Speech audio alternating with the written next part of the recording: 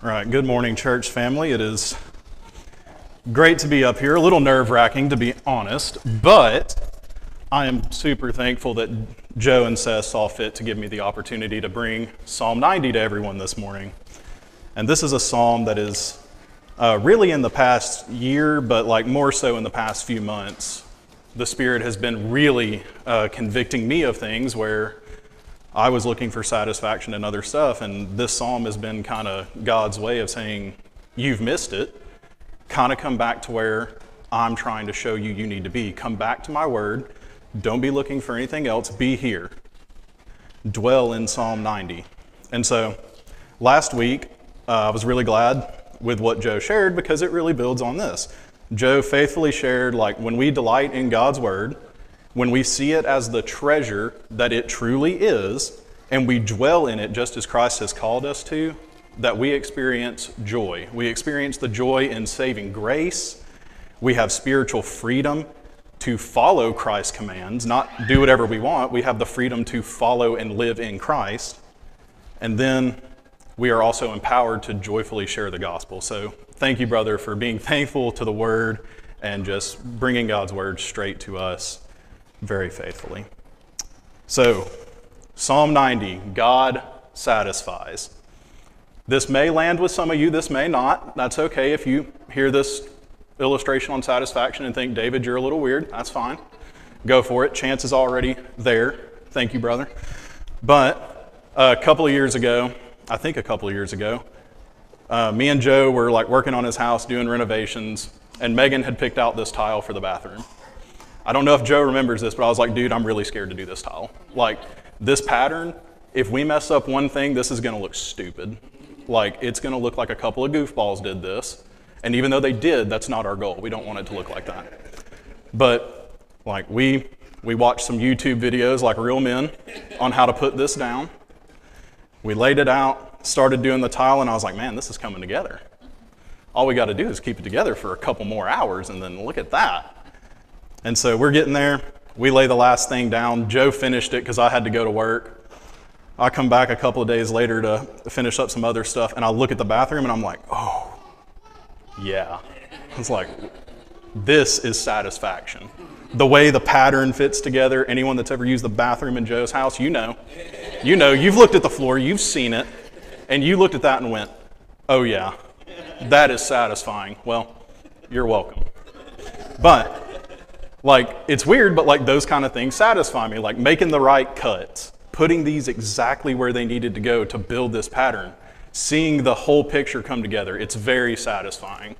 So, like, if you got that, fantastic. If not, I'm sorry you weren't satisfied with that. It's going to help you be in place for today's message. So, a little background on Psalm 90. This psalm, as Seth kind of stole my thunder earlier, but it's okay because Seth is cool. But this psalm is believed to be the oldest psalm ever written because it was authored by Moses. And unlike a large majority of the psalms, this is not Moses singing praise to God. This is not a song of praise. This is rather a prayer, like a heart-wrenching, from the bottom of his heart, plea and cry and prayer to God. This is taking place in close to the end of the 40 years of wandering, where they have yet to cross the Jordan and enter into the promised land. But where this is taking place, like Moses has already been told that because of his sin, he will not get to enter it. Like God has already said, you're not going to enter this land. An entire generation of people has passed away, unable to enter this land because of their sin and their wandering. And so Moses is now standing, watching the people about to enter the land that he knows he can never go to because of his own failure. His own rejection of God had led to this. And so he cries out in prayer. And this is a very weighty psalm, like just preparing you before we go into it. This is not a very heartfelt, like uplifting kind of, we're going to sing and this is going to be a fantastic psalm, like, yeah, glory be to Christ, all of us are happy. This is a, like, glory be to Christ for sure, but ultimately this is a psalm that is wrecked by sin. the author has been destroyed. His heart has been broken, and his only thing left that he has to turn to is God. So, like, when we are getting into this later and it's a pretty bleak picture, it's supposed to be that way because ultimately that's us, guys. Our lives are bleak just like this before Christ comes. So, we're going to tackle all 17 verses at once, and then we'll go into it piece by piece. So join me in prayer, and then we'll read Psalm 90. Heavenly Father, God, I thank you that you have allowed us to gather here today, God, that you, in your gracious and sovereign power, have saw fit to let your people gather, God, to let us be a church for your Son. God, I pray that today as we go through Psalm 90, that it would be none of my words, none of mine, God, but only your Spirit, that your Spirit would move through me, God, and that despite my failures, despite whatever's going on with me up here, that your word would go out, that these hearts would be opened, that ears would be receiving your word, God, that we would not be hard-hearted to things, that we would not cast off things that don't align with exactly what we think, God, but that we would be open to your Spirit, that we would number our days and gain a heart of wisdom. God, that you would fill us and that we would be satisfied only in you. May your Spirit move, God, and may your people respond to your word in a way that brings you the utmost glory. It is in your righteous, sovereign name we pray. Amen. All right, so Psalm 90. Title says, From Everlasting to Everlasting, a Prayer of Moses, the Man of God. Starting in verse 1. Lord, you have been our dwelling place in all generations. Before the mountains were brought forth, or ever you had formed the earth and the world, from everlasting to everlasting you are God. You return man to dust, and say, Return, O children of man. For 1,000 years in your sight are but as yesterday when it is past, or as a watch in the night. You sweep them away as with a flood. They are like a dream, like grass that is renewed in the morning. In the morning it flourishes and is renewed. In the evening it fades and withers. Oh, sorry, I'm going to struggle through this. For we are brought to an end by your anger. By your wrath we are dismayed. You have set our iniquities before you, our secret sins in the light of your presence. For all our days pass away under your wrath. We bring our years to an end like a sigh. The years of our life are 70, or even by reason of strength 80, yet their span is but toil and trouble. They are soon gone, and we fly away. Who considers the power of your anger and your wrath according to the fear of you? So teach us to number our days that we may get a heart of wisdom. Return, O Lord, how long? Have pity on your servants. Satisfy us in the morning with your steadfast love, that we may rejoice and be glad all of our days. Make us glad for as many days as you have afflicted us, and for as many years as we have seen evil. Let your work be shown to your servants, and your glorious power to their children. Let the favor of the Lord our God be upon us, and establish the work of our hands upon us. Yes, establish the work of our hands. Okay, so before we get into point one, I want us to look at verse 15 for a second. It says, Make us glad for as many days as you have afflicted us. And I know some of you are probably having questions about that because I did when I read it. I was like, ooh, God doesn't really afflict us, because we see in other places in his word that that's never really his thing. He allows us to be afflicted, but he doesn't actually cause our affliction, 100%. Like, it's always part of us. He allows it. And so what this is when it says as many days as you have afflicted us, like, we are afflicted by sin. That is our affliction. No matter what we face in this world, the root cause is our affliction is sin. And so he has allowed us to be in our sin because that's what we deserve. Okay, so when he makes us glad as many days as we have been afflicted, our sin, our affliction, is an infinite offense to an infinitely holy God. And so when he makes us glad as many days as we've been afflicted, we are going to be infinitely glad for all eternity with him, is where that's coming from. So if you're hearing that and thinking, ooh, I don't like that God makes us afflicted, you make yourself afflicted in your sin, God makes you glad for all eternity in it. Okay, now we can get to point one, because we kind of worked through that, and that was a big struggle for me, so that's why we hit it. So there is a lot going on in these 17 verses, but in the very beginning, verses 1 and 2, We see Moses opening with praise to God. Okay, he praises God for who he is and like what we are with him. So he says in verses 1 and 2, Lord, you have been our dwelling place in all generations. He is where we dwell. And before the mountains were brought forth, or ever you had formed the earth and the world, from everlasting to everlasting, you are God. So, first point, which we see from verses 1 and 2, is that God created us to be satisfied in him.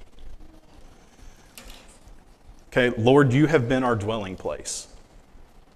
This idea of dwell is not just, he is a place we go to. Okay, we don't just go to God every now and then. This idea of dwelling, like when you think about something that, maybe some loser cut you off in traffic or something, and then it controls your thoughts the rest of the day, that's dwelling. When all you can think about, everything, your heart is angry, everything on your mind, your thoughts are consumed by this one thing, this one idea, that is dwelling. You're dwelling on that thought of that dude that cut you off in traffic or whatever it happened. But like with God, dwelling, if we are truly dwelling with God, it's not us sitting in this room today. This dwelling is something that we do every day, every second of our lives. If we are dwelling with God, he is going to consume our every thought. We are going to be in his word, with him, in alignment with his spirit, 24/7, 365, guys. Like, it should be everything we are. All I have, all that I am, all that you have, all that you are, is Christ, if we are called to dwell in him, and we are. And so when he created us to dwell in him, it was a lifelong, every day, every second of the day kind of thing. And we see this a little bit in Genesis 2, verses 7 through 9a. And it says, Then the Lord God formed the man of dust from the ground and breathed into his nostrils the breath of life, and the man became a living creature. And the Lord God planted a garden in Eden in the east, and there he put the man he had formed.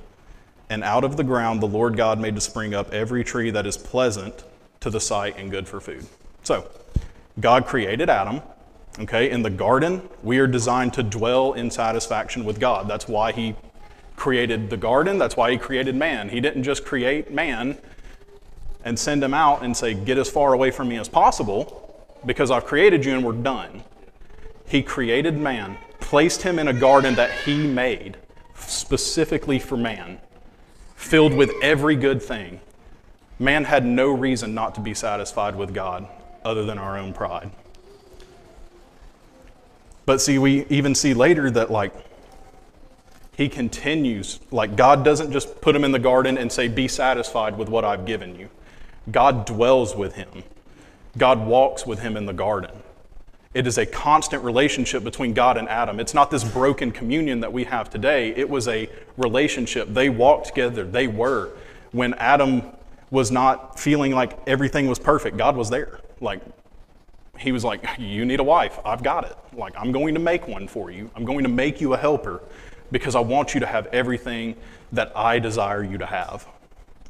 And so we see in Genesis 3:8, this is after the fall where the communion, this dwelling with God has been broken. And it says, they heard the sound of the Lord God walking in the garden in the cool of the day. And the man and his wife hid themselves from the presence of the Lord God. Okay? They were created to be in his presence. Sin entered through their pride, through their dissatisfaction with God himself, with his creation, and that broke the dwelling. They were hiding. They hid themselves from God. God coming down to the garden was not just a result of their sin. He wasn't up in the heavens saying, well, now they screwed up. Let me go down there and see what this is all about. This was a regular occurrence. They knew. That's why when they heard him walking in the garden, they were like, well, we got to go. We messed up. We need to run from God. And ultimately, that is very much what we do. We were designed to be satisfied in God and yet think of everything we do other than dwell with him, other than be satisfied in him. This was their way of life. Adam and Eve's way of life was dwelling with God in perfect communion, and yet they sinned and broke that. And now their way of life is running from this dwelling. Is actually not even running from dwelling. They're incapable of dwelling now. because they've been separated. They have broken the communion with God. This was not a misstep on God's part where he felt like shunning them. He had to. This sin broke this dwelling, this perfect communion that he had created them for. They decided was not their purpose. Their purpose was to satisfy themselves. And it broke this dwelling. And it left all of humanity constantly seeking for the rest of time as we know it, seeking something to satisfy, seeking that dwelling, but never being able to truly obtain it on this side of eternity. And so, with that, Moses had this very same issue. He sees this with the Israelites. Think about, he was not satisfied that God had led them out, that God had freed them, that God had placed him in a position over his people. When he had chosen them and said, you shall be my people, and he was like, Moses, you're going to go lead these people. Okay, I'm choosing you to lead my chosen people. Moses wasn't satisfied. His own sin, because Moses didn't want what God wanted, broke that dwelling. Moses had been placed in that position solely to bring God glory and be satisfied in what God had given him, and Moses was not satisfied. And I think if we're all honest with ourselves, and if I'm honest with myself, this is an issue in all of our lives. I think if we really sit here and ask ourselves these hard questions, church, none of us are satisfied with what we have, deep down. I mean, you may have a really good family. Your kids may be really smart and know the word really good. Your kids may all have been gifted salvation. You may have salvation and you're leading them in a way, but ultimately you're still longing for more. You're longing to be closer, which isn't a bad thing, but that just shows that satisfaction is not reached in this side of eternity.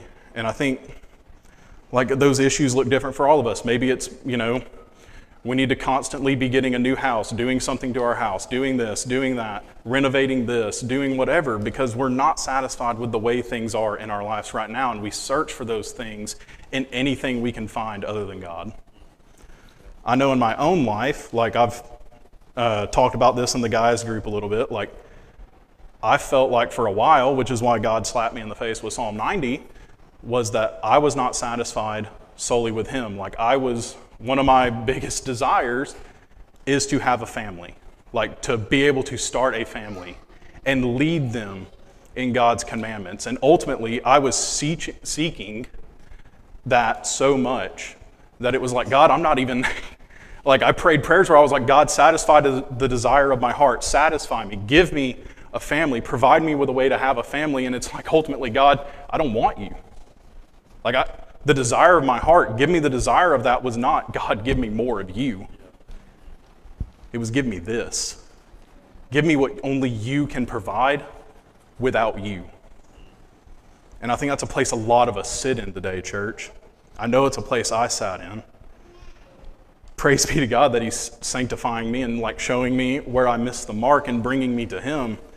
But I think that's where a lot of us are. And even though we were created to dwell in him and be satisfied in his goodness and his grace, we have saw other things, which leads me to my second point, which we see in verses 3 through 11, that we do not seek satisfaction in God.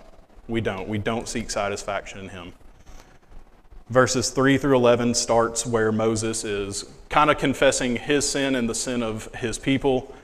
And he says, you return man to dust and say, return, O children of man.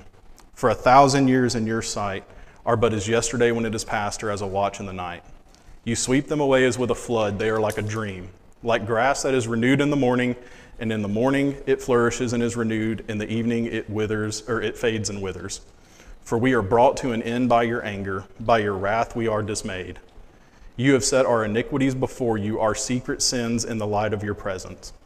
For all our days pass away under your wrath. We bring our years to an end like a sigh. The years of our life are 70, or even by reason of strength, 80. Yet their span is but toil and trouble. They are soon gone, and we fly away. Who considers the power of your anger and your wrath according to the fear of you? So in these verses, Moses opens up with the fact that death is inevitable for man. Okay, due to man's love of sin, due to our rejection of God as satisfying, due to our rejection of dwelling with Him, we see that we have brought destruction upon ourselves. Like death entered the world as a result of our sin. So because we weren't satisfied with being the perfect created being that God made us to be, sin entered, and we are now more imperfect than we have ever been. We are no longer really truly human. We are sinful. To be truly human was to be perfectly created the way that God had designed. And we only see that in Christ. But we see that in this, we have brought death upon ourselves, and that God is righteous to judge us in our sin. We openly reject God as satisfying, and instead we seek anything else to satisfy us, to take His rightful place as our supreme satisfaction. We actively seek other things. We throw away God, we throw away His word, and we seek our own desires, which are imperfect to satisfy. They can't. They're imperfect. They're incapable of it, because if you think about it, when we get to the root of this issue, God created all things. Okay, He is the perfect, all-satisfying creator. If we are not satisfied with who God is, not just with what He's done, if we are not satisfied with His very person, with all of His attributes, how are we going to be satisfied with anything He's created? We can't be, because we don't recognize the Creator as satisfying. Like if you think about it, like if somebody gives you a gift, okay? If they give you a gift, hopefully you are not so infatuated with this gift. It's not the gift that brings you satisfaction, it's the fact that the person giving it to you thought about you. Okay, so like for example, when Jeej gives me a gift, I'm not like, wow, this is the best gift ever because Jeej has given me this gift, and this gift is just the coolest thing in this world. Nothing has ever been created that is as cool as this very gift. That's not to say I hate the gift, because I love it, like my 5 Solas cup. Perfect, love it. But the reason I love it so much is not because it's a good cup that holds my coffee forever. It's because Jeej cared about me and loved me enough to give it to me, and it's the heart behind it. Like, it's the heart behind all of these things that give us satisfaction, and I'm satisfied with that cup because I'm satisfied with the love that Jeej has for everyone, not just me. But like, it's the same way with God. When He provides us with things, when He provides us with the house, with the family, with whatever it is, if we're not satisfied with that, it's ultimately because we're not satisfied with who He is. And we see this echoed across Scripture. We see it in Mark 7:9, where, and He said to them, "You have a fine way of rejecting the commandment of God in order to establish your tradition." We want what we want. We want our traditions. We want whatever we desire to do over God's word. We reject it completely. Then we see it again in Mark 15:15. So Pilate, wishing to satisfy the crowd, released for them Barabbas, and having scourged Jesus, He delivered Him to be crucified. Look at how easily we are satisfied by other things, church. We were satisfied by having a murderer released into our midst that we could receive and say, hey, welcome. We're glad you killed people. We're glad to have you here with us, because we are not satisfied with the Son of God who has done nothing wrong other than call us out in our sin. We were easily satisfied. We are too easily satisfied. That's why we're never actually reaching satisfaction, because we have a shallow view of it. And this is even, again, in Romans 3:10-12. As it is written, none is righteous, no, not one. No one understands. No one seeks God. All have turned aside. Together they have become worthless. No one does good, not even one. None of us. None of us seek satisfaction. Not me, not you, not your family, no one. None of us seek satisfaction in God. None of us seek Him at all. We can't. It is only when God reveals Himself as satisfying to us, when an outside force, the Holy Father, acts upon us and gives us eyes to see Him, is when we can start to be satisfied in Him. And it's not until we begin to be satisfied in Him that we put Him above all other things. If we're not wholly satisfied with him, he's not going to be our number one priority. Our number one priority is going to be whatever it is that we think would satisfy us. And so we see that even though all of the things that are a result of creation, that God is perfectly created to give to us, we turn to other than him. Like Moses and the Israelites, they turned to a golden calf. They were not satisfied that God was their God, so they said, we need something here right now that we can worship. So let's think about God. Well, with our imperfect minds, what did we think God was? A golden calf. That was the best we could come up with. And so we worshiped a golden calf. God punished them for that because it wasn't him. They were too easily satisfied with a false god of their own creation. They complained about not having an earthly leader. They were not satisfied that God had given them himself. God himself said, I shall lead you. You will be my people. I've chosen you, the least of everyone, to be my people. And they said, we want an earthly leader like everybody else. You're not good enough. We want a king like every other nation. We don't want you to lead us. We want a king. And we do so much of that today, church. How often are we not satisfied that we turn to anything else? We turn to our phones, our friends, social media to feel validated. We turn to food when we're hungry or bored. God is not what we turn to, if we're honest. How many of us would say that, man, I'm feeling really dissatisfied with my life right now, and the only thing I know I need to turn to is Scripture? Anybody? Yeah, me neither. Because that's us. That is who we are as sinful people. And this paints a very, very bleak picture, church. Moses finishes up in this section talking about how we do not consider the power of God's anger and his wrath according to the fear of him. All of these things that we turn to are idol worship. When we place them in the place that God should be, they are idols. We are sinning against him by not choosing to put him first. And church, he is just to judge us. We do not deserve the very next breath we take. What we deserved was to be destroyed the second our feet hit the dirt.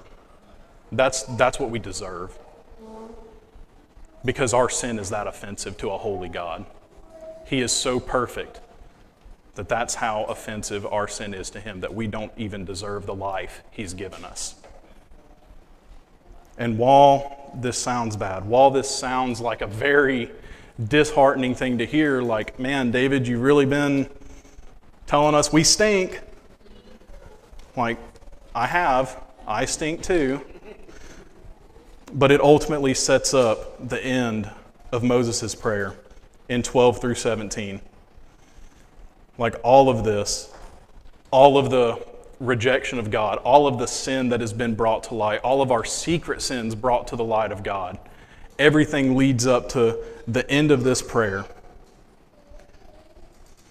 And we see this in 12 through 17, that God brings us satisfaction. Okay, that's our third point. That's our last point. I'm not going to torture everybody for too much longer. God brings us satisfaction. Our longing, our rejection of him does not stay there. He was not satisfied to leave us wandering. He chose to bring us to him. And so God brings us satisfaction. We see this in 12 through 17, but really we see it in verse 17 alone. Let the favor of the Lord our God be upon us, and establish the work of our hands upon us. Yes, establish the work of our hands. Moses begins in 12 asking God to teach us to number our days so that we may gain a heart of wisdom. Well, church, the heart of wisdom that we can gain, a heart of wisdom is a heart that is in tune with the Spirit, walking in his commandments daily, and is fully satisfied in him. If we are not doing those things, we don't have a heart of wisdom, and God knows this. We're not catching God off guard when we pray for this. He's like, I know you don't have a heart of wisdom. But that's the entire point. The Old Testament prophesied of one who would come and who would satisfy us, who would satisfy our every longing. They waited hundreds and hundreds and hundreds of years to be given satisfaction, constantly looking ahead to who would come and satisfy them. But church, we do not have a forward-looking faith. We have a backwards-looking faith. We know who came. We know who can satisfy us. We've been given His Word. We have been given the Holy Word of God that will satisfy us and tells us that God is the only one that can satisfy us through His Spirit. Like, that's what we get to look back on, and we can rejoice in that we are not left wandering, that we are not left being only able to reject God. Short of His intervention, all of us would reject Him and we could do nothing about it. It is only by the fact that God reached down in His sovereignty and picked us up and chose us as His people and gifted us salvation. It is nothing we did. I cannot choose to be satisfied in God in my sin. But God chose to satisfy me with Himself. This is all the work of Christ. No amount of us sitting here, going home and thinking, well, I really should be satisfied in God. I wonder how I can do that. No amount of positive thinking, no amount of even studying the Scriptures can satisfy us in God if God is not the one doing it. If God is not acting upon our lives, we've missed it. We cannot be satisfied without Him acting in us. And so we see that as far and fast as we were running away from God, rejecting Him and everything else, He was not satisfied with our dissatisfaction. As far as we ran away, He was one step ahead of us, right there to grab us and save us and say, you are mine. I am satisfying. View me as satisfying. Get my Spirit. Have my justification. Look at my Son. When I look at you, I see my Son's righteousness upon you, and you will be satisfied for all eternity when I bring you with me. Church, as long as we have been in existence, we have been separated from God. But He chose to send His Son, His perfect, all-satisfying Son, to die for a people that hated Him. Get that. When He sought to satisfy us, it's not because we were seeking satisfaction. He chose to satisfy us because He loved us. As Seth read in the call to worship, but God, being rich in mercy because of the great love with which He loved us, made us alive together with Christ. By grace you have been saved. That was it, church. That's the greatest satisfaction we could ever know. In the middle of our rejection, when we said, give us the murderer, we want him, we don't want Christ, God said, I know you don't want him, but I'm giving him to you anyway. It's often presented, and I've heard this illustration a couple of times, that like